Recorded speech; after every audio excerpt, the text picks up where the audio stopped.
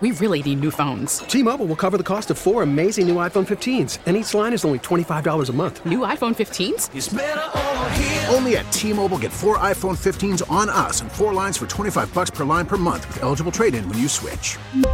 Minimum of 4 lines for $25 per line per month with autopay discount using debit or bank account. $5 more per line without autopay, plus taxes and fees. Phone fee at 24 monthly bill credits for well-qualified customers. Contact us before canceling account to continue bill credits or credit stop and balance on required finance agreement due. $35 per line connection charge applies. See T-Mobile.com. We get it. Attention spans just aren't what they used to be. Heads in social media and eyes on Netflix. But what do people do with their ears?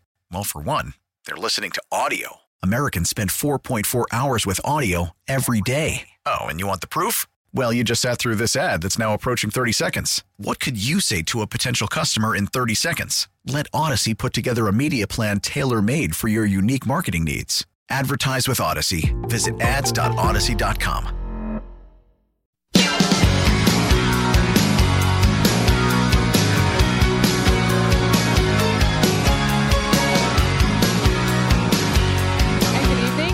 I'm Megan Lynch, sitting in tonight on At Your Service here on KMOX.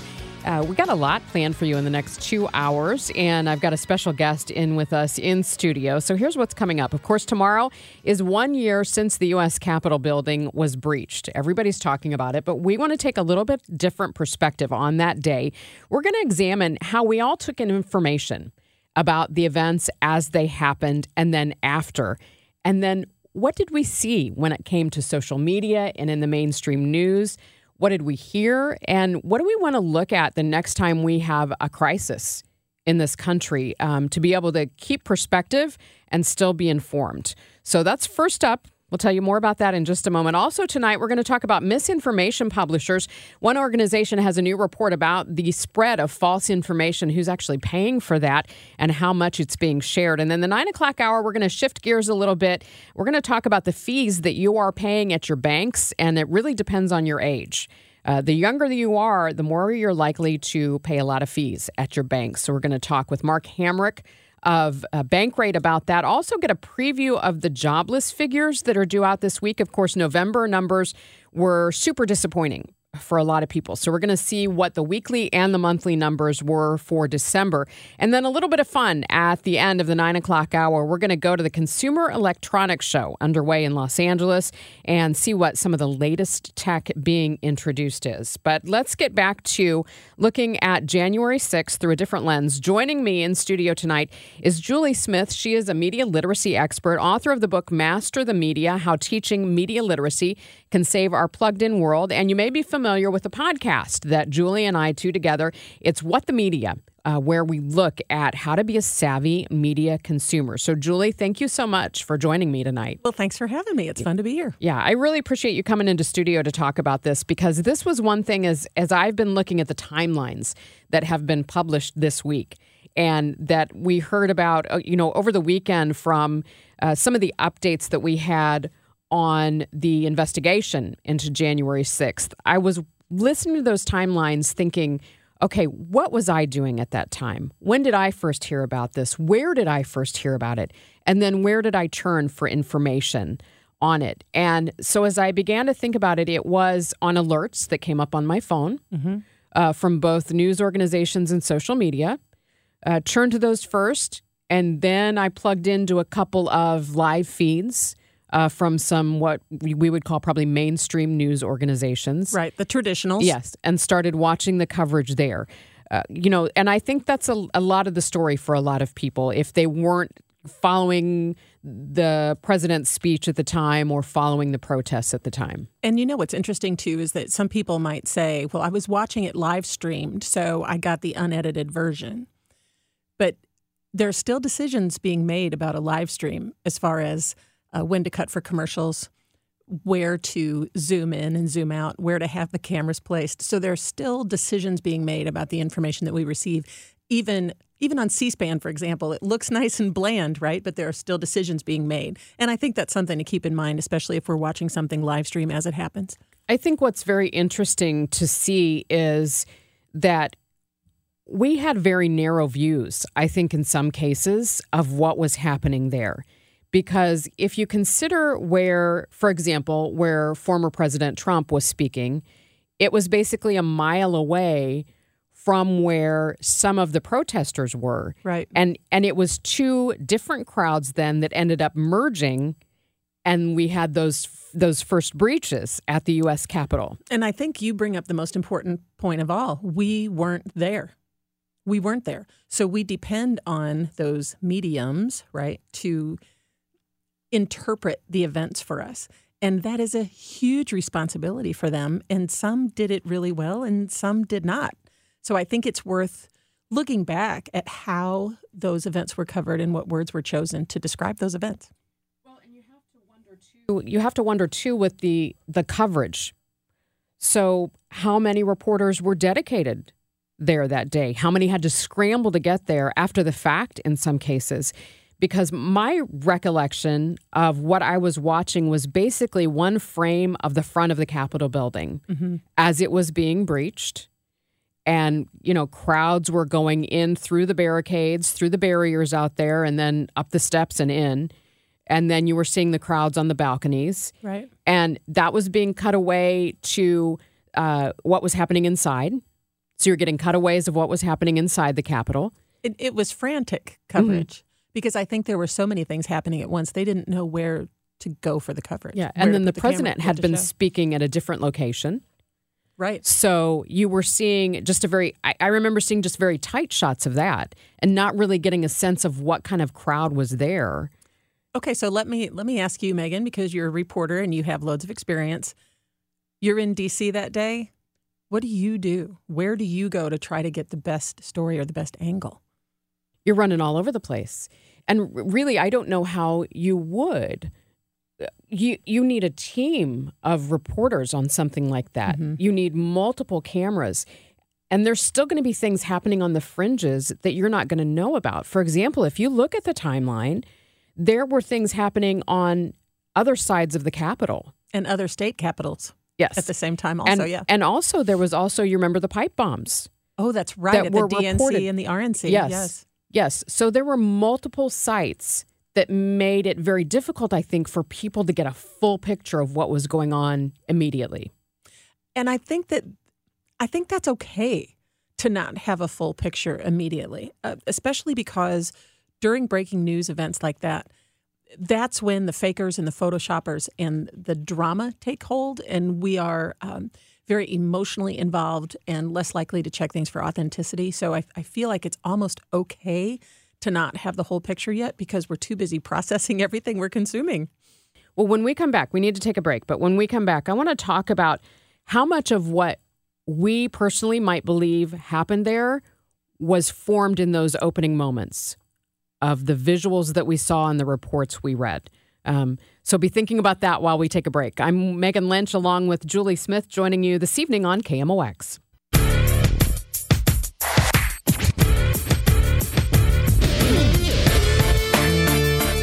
Well, good evening and welcome back. I'm Megan Lynch along with Julie Smith here on KMOX at your service. Tonight we're talking about the events of January 6th of last year. Of course, tomorrow is the 1-year date of that breach at the U.S. Capitol. And, I say breach.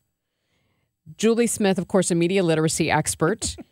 We were talking before we went on about word choice when it comes to these events that happened on January 6th of last year. How important has word choice been?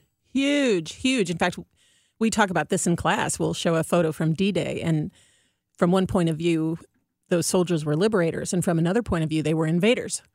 And theoretically, they were both, right? So it all depends on word choice and point of view. So here's some ways that the people who were in Washington, D.C. on January 6th of last year were described. Are you ready? Protesters, rioters, insurrectionists, involved in a coup attempt, domestic terrorists, mob, crowd, revolutionaries, patriots, freedom fighters, demonstrators, and Trump supporters.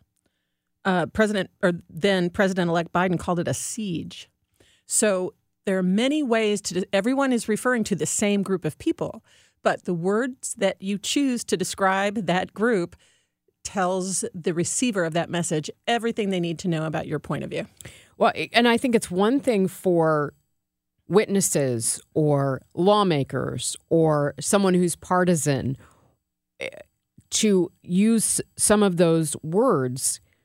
I think what people had a hard time with is that there were members of the media who were immediately defining what had happened with their word choice, good or bad, whether it's good or bad. Good or bad, right. So the headlines on the New York Times and the Washington Post called the Capitol's occupants a mob. Anchors on several networks wondered if they were looking at a coup. CNN's Wolf Blitzer at one point referred to the people as terrorists. So there's a wide range, right? And then former President Trump referred to them as, I think, amazing patriots. Yes. So the word choice matters, and I think that it's a great example of the responsibility that media producers have when defining a moment in history for the rest of the public. When we're not there, we are depending on them to tell us and describe to us what the event is like, and it's an enormous responsibility, enormous. And I think a lot of us felt and saw the same thing, for example, after the events surrounding Michael Brown's death here in St. Louis, of how would things be categorized and named and described? Right, because, Michael Brown, the description of Michael Brown's death or murder, depending on what word you choose, right? It's the same story. He was referred to as an unarmed black teen. USA Today referred to him as a youth. Another source referred to him as a 240-pound, 6'4" robbery suspect with marijuana in his system. All of those are true. All of those are true. So how do you decide which words to use when you're describing something? And that's where the huge responsibility comes in. And for some news organizations, for example, you were bringing up the Associated Press. Right. They have a very distinct style book and definitions of and guidelines that they follow. They do. The Associated Press style book is essentially the quote-unquote Bible for journalists and reporters. And actually, when it came to the Michael Brown case, the Associated Press says anyone 18 and up is an adult. But many outlets kind of broke that Associated Press rule to refer to Michael Brown as a teen. He was a teen, but in the Associated Press style book, he should have been referred to as an adult. The AP uses the word unrest when property destruction is involved. The AP suggests the word revolt when it implies lawlessness or a rise in rebellion. It's interesting, there's really subtle differences, but the Associated Press gets into the weeds about it. It says protests and demonstrations refer to specific actions such as marches, sit-ins, rallies, or other actions meant to register dissent. But when they get violent, as the one last year did, they refer to it as a riot. In the Associated Press style book, it's a wild or violent disturbance of the peace involving a group of people. The term riot suggests uncontrolled chaos and pandemonium. So I think an argument could be made for any of these words being an accurate description of what happened on January 6th. Well, and I think you did have groups of, you just had crowds. Right. You had people that were there. You did have protesters. And then I think fair to say there were rioters based on that definition. Sure. So how do you classify that enormous group, right? That's where it gets tricky. And also, we have to bring up the role that social media played in all of this. Because typically in our social media platforms, we hang out with people who think, feel, believe, and vote the way that we do. So we're going to get the descriptions that match our worldview. And that's not always good either. Well, and I know Twitter was a big forum. Facebook was a big forum that day. But YouTube was also a big forum that day. Huge. And I think when people talk or complain about social media, I'm using air quotes, social media, they forget about YouTube. YouTube is the behemoth. YouTube streams more music than Apple, Spotify, and Pandora put together. More people on YouTube than anything else. I think it's 470 hours of YouTube content get uploaded every minute now. So it is where people go for information. And now that you can live stream on YouTube, you can choose whose definition of reality you want to consume. I think the hard thing for a lot of people is when you're watching those videos, you don't see what's outside of the frame. Never. You don't see the 360 view. And I think that's very important to keep in mind. Right. And it's the same with news photographs, too. We don't know what happened the second before it was taken or the second after. It's literally a snapshot in time, right? And so it's important to remember, it's one of those, my favorite media literacy questions. What information is left out? What are we not seeing? What are we not hearing? And I think that's important to remember. It makes me think of a famous image from the day, January 6th. And it was a point when, I don't remember what it was, something ignited or there was a flash, what do they call those things? Oh, I know what you're talking about. Flash, I can't think of the name not either a flash bomb, but it went off. And the photographer was apparently taking like a burst. Mm-hmm. She was taking a series of photos, quick photos at the time.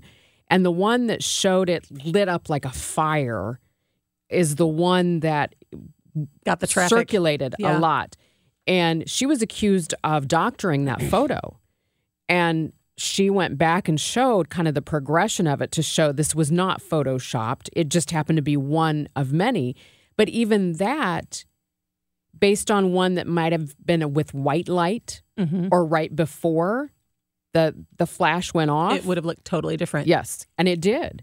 So the one that was chosen and that was circulated a lot was the most dramatic. Yes. Because remember, if it's outrageous, it's contagious. And so if I run a news organization, I'm going to push that photo out because that's the one that's going to get the eyeballs. So for a lot of us, and I mean, we will probably never know, but for how many people do you think our impressions of that day were formed in those first moments of watching? Well, I think if you weren't there, that's the only way you had an impression formed. If we weren't there in person, I think for a majority of people, the media defined that day for us. At least the video did. There was so much to read about after. But, we're living in an era that we call the CNN effect now, where we expect to watch news as it happens. And so our first experience with an event usually is watching it live, and then we process it later. So I think that initial consumption was so jarring for many of us to see the Capitol surrounded in the way that it was. I think that it was very difficult for a lot of people to process. I think a difficult thing in this, too, was, and I don't know how many other parents like me experienced this, my kids were still home doing virtual learning. One child I was able to insulate from it. My older child caught on to what I was watching, and so we had to discuss it. And you want to talk about emotions. Well, so which words did you choose to describe it, Mom? Ooh, that was a tap dance. Right, of course it is. And it's a tap dance that all news organizations should make. But in many cases, the whole idea is to go for the drama. So let's say this, for sure, we're going to see more crises in this country. Yes. I mean, we have in history. So let's look ahead and give people maybe some tools for how we wrap our brains around the next crisis that we see in this country or world. The number one piece of advice I would give is that if you are seeing something that gives you a strong emotional reaction, whether it's anger, fear, disgust, excitement, happiness, any huge emotion, that's your clue that you need to probably take a breath, check other sources, check the message for authenticity for sure. And ask yourself the classic questions, who's the sender? And not just who's the sender of the message, especially if it shows up on social media, but where did that message originate? Because that could be two different answers. Who's the intended target? How is the message created to get my attention? Who profits from this message? How could someone else interpret this message differently than me? And like we mentioned before, a very important one, I think, is what information is left out. And remember that the first reports aren't always accurate. And that breaking news brings out the fakers and the photoshoppers for sure. And I would add to that as well. I think breaking news brings out the speculators. Even the best journalists sometimes speculate, and so I would warn people about that. If you have a news person who's saying it could be this and it could be that, that's a red flag. Or sources are telling us, or other sources are reporting, that sort of thing. Yeah, just be cautious. Well, I think that's sage advice for even when a crisis isn't happening. Be cautious. Yeah. I found myself switching from source to source to see who was reporting what. And I would recommend that because I'm sure for a lot of people, work stopped that day. Work absolutely stopped. Here's another weird piece of advice, which is, I catch the irony since this is a radio station. I wonder what my processing would have been like on that day if I had turned the volume down and just watched and not listened to what people were telling me I was seeing. Mm-hmm. Maybe I could have made that decision on my own. Great. Well, Julie Smith, thank you so much for joining us. She is going to actually stick with us because we're going to kind of keep in the same vein. We're going to be joined by the folks at NewsGuard. They are an organization that basically looks at information sites. I love them. And tells you whether they think they're reliable or not. So we're going to ask them some hard questions about how they figure this out. How do they decide that something might be information or misinformation or not? Melissa Golden, a staff analyst with NewsGuard, is going to join us next on KMOX. Tell me lies, tell me sweet little lies. Tell me lies. Oh, no, you can't disguise. Thanks for joining us on this Wednesday night. I'm Megan Lynch. Julie Smith, media literacy expert, is staying with us because we're talking about lies. We're talking about misinformation on some major media sites. And NewsGuard has done a report a year after January 6th and after the elections, looking at how many sites that they identified then and now that are still sending out misinformation. Joining us to talk about it is Melissa Golden. She's a staff analyst with NewsGuard. Melissa, thank you for being with us. Hi, Megan. Thanks for having me. So, just for folks who might not be familiar with the mission of NewsGuard, tell us a little bit about your organization. Sure. So NewsGuard's mission is to identify which sites generally publish credible information and which sites generally don't publish credible information. So we do that by looking at each site in detail and finding either examples of misinformation that they've published or proving why they do publish credible information, and then writing a very detailed explanation of that. And our users can see our assessment of those sites on our browser extension. Now, I know one of the things that sets NewsGuard apart from maybe some of the other fact-checking sites is that you use journalistic standards. So tell me a little bit about, go into a little more depth about how you gauge these platforms and sites and, what specifically you're measuring them by. Yes, that's correct. We have 9 criteria that we evaluate sites on. So 5 of those criteria are related to editorial standards, and then 4 of them are related to their transparency practices. So, for example, a couple of our credibility criteria involve: do they publish false content? Do they handle the difference between news and opinion responsibly? Do they publish corrections? In terms of transparency, we look at whether they label their advertising clearly, whether they disclose who is in charge of the content on the site, things like that. So really things that, credible news organizations have these standards, and those are the ones that we look at. So looking specifically at this report and the tracking that you've done on election misinformation, give us a sense of what you saw in 2020 and what has continued now into this year. Yeah. So in 2020, we were tracking websites that were spreading misinformation about the 2020 election. We started tracking starting on around Election Day and then going through the inauguration on January 20th. And in that time, we identified about 113 sites. The 113 number is the one we used in our current report because there's a couple that are no longer active, so we excluded those from our data. But we identified those sites in 2020 as spreading misinformation about the election, voting, absentee ballots, things like that. And then this year, we wanted to see how many of them were still spreading misinformation about the same topics a whole year later.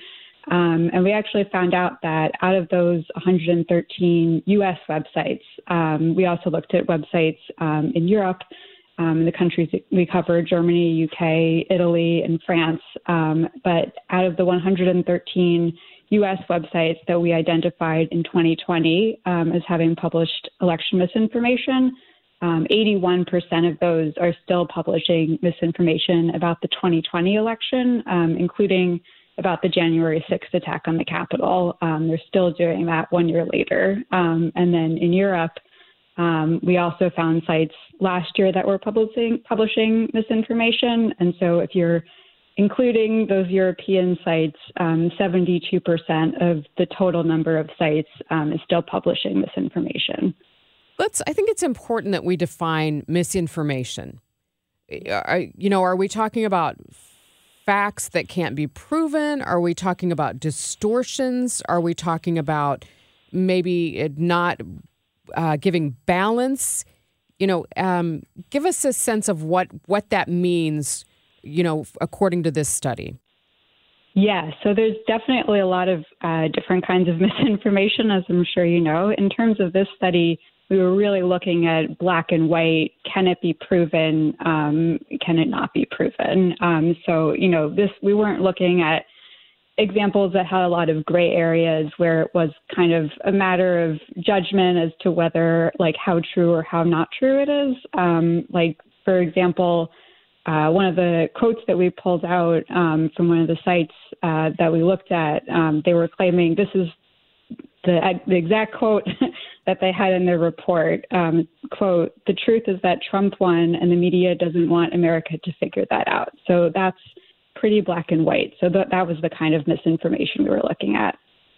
So give us a sense of, were there a few of them that you can say these are the worst offenders of the bunch, or, do you rate them in any way? There's not really a way to say out of the ones that we looked at in the report which one is the worst. I think that's a matter of judgment because, there's so many outlandish claims that they make. There's definitely sites that get more engagement than others simply because they're maybe more well-known. Maybe they have a better presence on social media. There were a couple of the sites that we name in our report that, maybe got a lot of attention or just had really outlandish claims that stood out to us when we were looking at this. The quote that I just read was from OAN, One American News. For those who don't know, it's a pro-Trump news channel. And then we also mention some claims from the Gateway Pundit, the conservative website, I believe Newsmax. The list goes on and on. I'm curious, and this may be kind of an obvious question, but why include the European sites as well as the U.S. sites? Yeah, well, NewsGuard operates in some European countries as well, so we have that data. But beyond that, I think it shows that this is really a global problem. It's not just contained to the U.S., even though these topics might be beginning, this misinformation might be beginning with topics related to the U.S.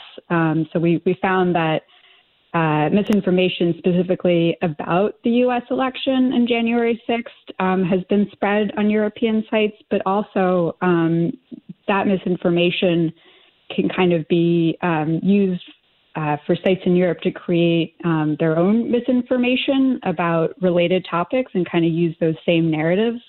So it really, my editor likes to say we used to be an exporter of democracy. Now we're an exporter of misinformation, unfortunately. So when we come back, we need to take a break, Melissa. When we come back, I want to talk to you about who's funding some of these sites, because I think that might be really surprising to a lot of people. So stick with us. We'll be back in just a moment. We are speaking with Melissa Golden. She's a staff analyst with NewsGuard on KMOX.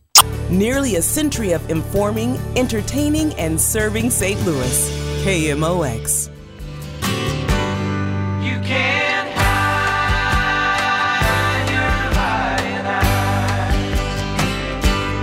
and your smile is a thin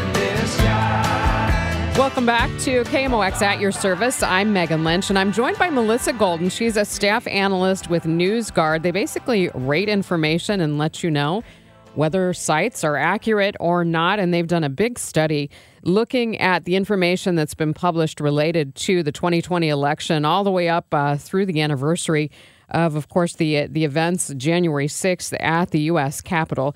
Melissa, it's not just that these organizations are publishing what you're saying is misinformation, but there are brands that are advertising on these sites. Tell us a little bit about your research into that. Who's putting their money into these sites? Yeah, so we found that out of so in total, we looked at 113 U.S. sites, and then including sites from Europe, that was 159 websites. And we found that on those websites, 892 major brands were financing them through programmatic advertising during the time period that we were researching. So that's September 1st through December 1st of this year. Describe for us what programmatic advertising is, because I think maybe a lot of people in our audience may think that, well, the advertisers themselves are choosing which sites they want to go on, but that's not necessarily the case. Yes, that's a great question.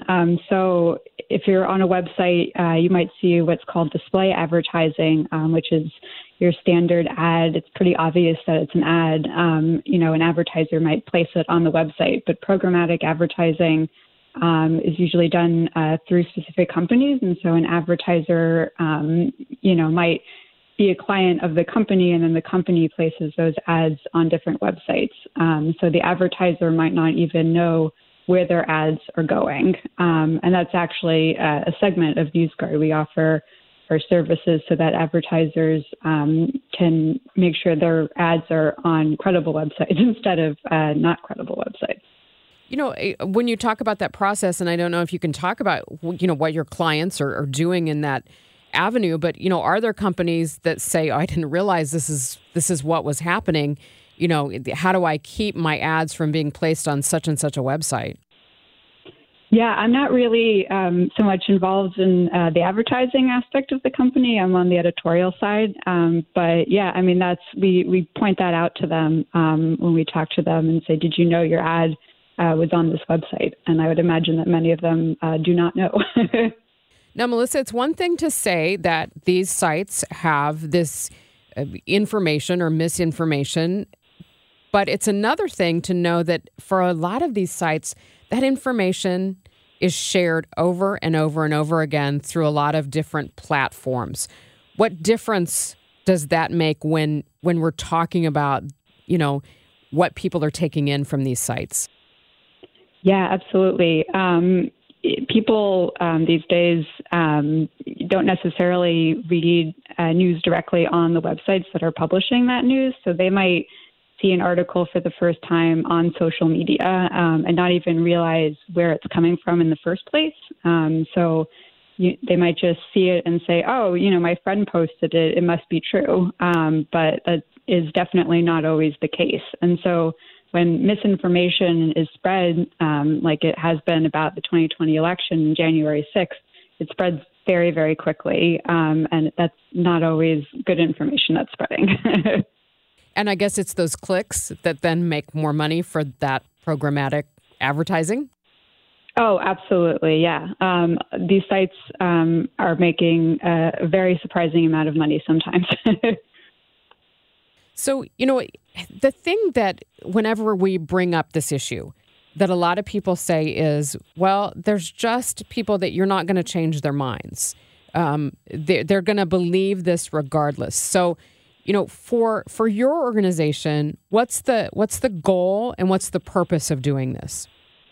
Yeah.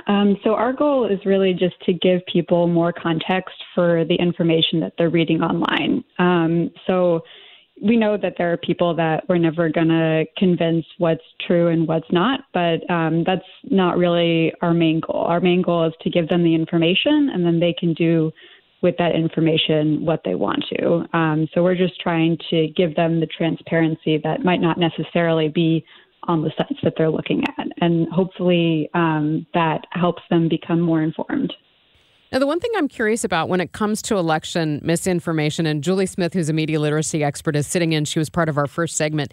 We were talking about a lot of the sites that were brought up, like Gateway Pundit, that we're familiar with here in this area, and some other sites are, of course, conservative, more conservative sites. What did you see on the other side of things? Did you see the same instances of misinformation coming from the left? Yeah, for this particular report, we didn't really look at liberal versus conservative or anything like that. So I don't have specific numbers on that. But we did see, since Trump did lose the election, we did see many narratives surrounding that, and false claims that the election was rigged, things like that. So that was definitely a consistent narrative through what we saw. So, for someone listening tonight, if they want to gain some of these tools for themselves to analyze the information that they're seeing, or say they see a headline that is shared from a friend on Facebook or Twitter, what would you recommend they do to know whether that information has been distorted or is just out and out false? What are some red flags? Yeah, well, I can definitely say that you should use NewsGuard because that will help you determine what's generally reliable and what's not. There you go. But beyond that, I think you should look at where the headline is coming from. Is the source generally reliable? Have you even heard of it before? What kind of a reputation does it have? And then, reading multiple sources from different perspectives. So, this is what one source is saying, but, what is another major news source saying? What is a more independent news source saying? And kind of collecting those different perspectives and seeing if you can find a common theme, kind of. It's how I like to look at it. And really just not siloing yourself into an echo chamber of your own beliefs, just kind of getting different factual points of views from different places. And Melissa, where can people find more information both on this report looking specifically at election claims, as well as, other information about NewsGuard itself? Yeah, so everything about NewsGuard, including this particular report, can be found on our website at newsguardtech.com. And we're also on social media, Facebook, Twitter, all the big ones. All right. Melissa, thank you so much. We really appreciate you joining us tonight and spending the time to talk through this with us. Thank you so much, Mecca, and I appreciate it. Again, that is Melissa Golden. She is a staff analyst with NewsGuard. It's well worth a look. So, Julie, you've been sitting here. You were listening to this. I went to work there. Well, and, for me, this journey of looking critically at what we do in our business, right? Started with meeting you and learning what you do as far as teaching media literacy. And I'm going to get another plug in for our podcast. It's so fun. If you go to KMOX.com and go to our podcast page, you can find it. It's called What the Media. Our first season, we looked at some things kind of like this. Right. How to vet information and how to look at word choice that we spoke about earlier this hour and things of that nature. And then we did some behind the scenes as well. Yeah, the second season was more about us peeking behind the curtain at how all the media messages we consume are created. So it's been really fun. It has been fun. I think one of the most interesting ones was when we went to the Post-Dispatch and spoke with the editor of the Post-Dispatch. Right. That was interesting. But we went to music as well. So We've done it. We've done it all, Megan. Yeah, book publishing. And we're formulating ideas for what we're going to do this year. We've got to keep churning it out. But we hope you'll check it out. What the Media. It's at KMOX.com. Julie, thank you so much for joining us. Some parting thoughts for people as we kind of move into some other areas this next hour. Well, yeah, I would encourage people to recognize the difference between misinformation, disinformation, and malinformation. So misinformation is kind of what Melissa mentioned, mistakes that people make. Disinformation is defined as mistakes or untruths that are created deliberately to mislead. Okay. So misinformation, I feel like, is almost kind of a misnomer for what we're talking about, because really what we're talking about is disinformation, right? Then there's malinformation, which is information that's false, that is created specifically to harm. And so I feel like those terms are important to keep in mind, because there really is a wide variety of untruths out there. Well, and I think it's interesting too. You know, we brought up with Melissa with NewsGuard the fact that this information, people are not necessarily going to those sites directly. Right. They're getting it through other platforms. And what's interesting too is that if we receive information from those sources through a social media platform, that source doesn't necessarily get the click. Facebook is the one getting the attention and therefore the revenue, not necessarily the news source. It's really interesting the way that all works out. And the next loaded question is, therefore, should they get the scrutiny? Which is a big debate already. Well, that's what I wondered. That's what I wonder about NewsGuard. They're spending all this time analyzing sites. What are they doing for the platforms? Because the platforms is where things really get messy. Well, Julie, thank you. I'm sure we'll be talking to you a lot more in 2022, as we head to midterm elections. Oh, goodness. Yes, we better buckle up. So thank you for joining us. And folks, next hour, we're going to shift gears a little bit, and we're going to look at your banking. What kind of fees are you paying? And young people in your life may be paying a lot more. Remember the days when we had free checking? I don't know if that happens anymore. People don't even have checks anymore. That's true. They don't. So we're going to talk about the fees that people are paying at the banks. We're going to get a preview of the jobless figures that are due out this week. There's weekly numbers due out as well as monthly numbers. What are those going to tell us? Are we going to see interest rates go up? There's been a lot of indication that the Fed's going to do that. We're going to talk with Mark Hamrick of Bankrate.com. Also, we're going to have a little fun. We're going to go to the Consumer Electronics Show underway in Los Angeles and look at some of the latest tech being introduced. I understand one of them is a smart faucet that will do if you wave your hands a certain way, it'll give you hot water, it'll turn off. Yeah, we're going to talk about that coming up next hour on KMOX. We really need new phones. T-Mobile will cover the cost of 4 amazing new iPhone 15s, and each line is only $25 a month. New iPhone 15s? It's better over here. Only at T-Mobile, get 4 iPhone 15s on us and 4 lines for $25 per line per month with eligible trade-in when you switch. Minimum of 4 lines for $25 per line per month with autopay discount using debit or bank account. $5 more per line without autopay, plus taxes and fees. Phone fee at 24 monthly bill credits for well-qualified customers. Contact us before canceling account to continue bill credits or credit stop and balance on required finance agreement due. $35 per line connection charge applies. See T-Mobile.com. We get it. Attention spans just aren't what they used to be. Heads in social media and eyes on Netflix. But what do people do with their ears? Well, for one, they're listening to audio. Americans spend 4.4 hours with audio every day. Oh, and you want the proof? Well, you just sat through this ad that's now approaching 30 seconds. What could you say to a potential customer in 30 seconds? Let Odyssey put together a media plan tailor-made for your unique marketing needs. Advertise with Odyssey. Visit ads.odyssey.com.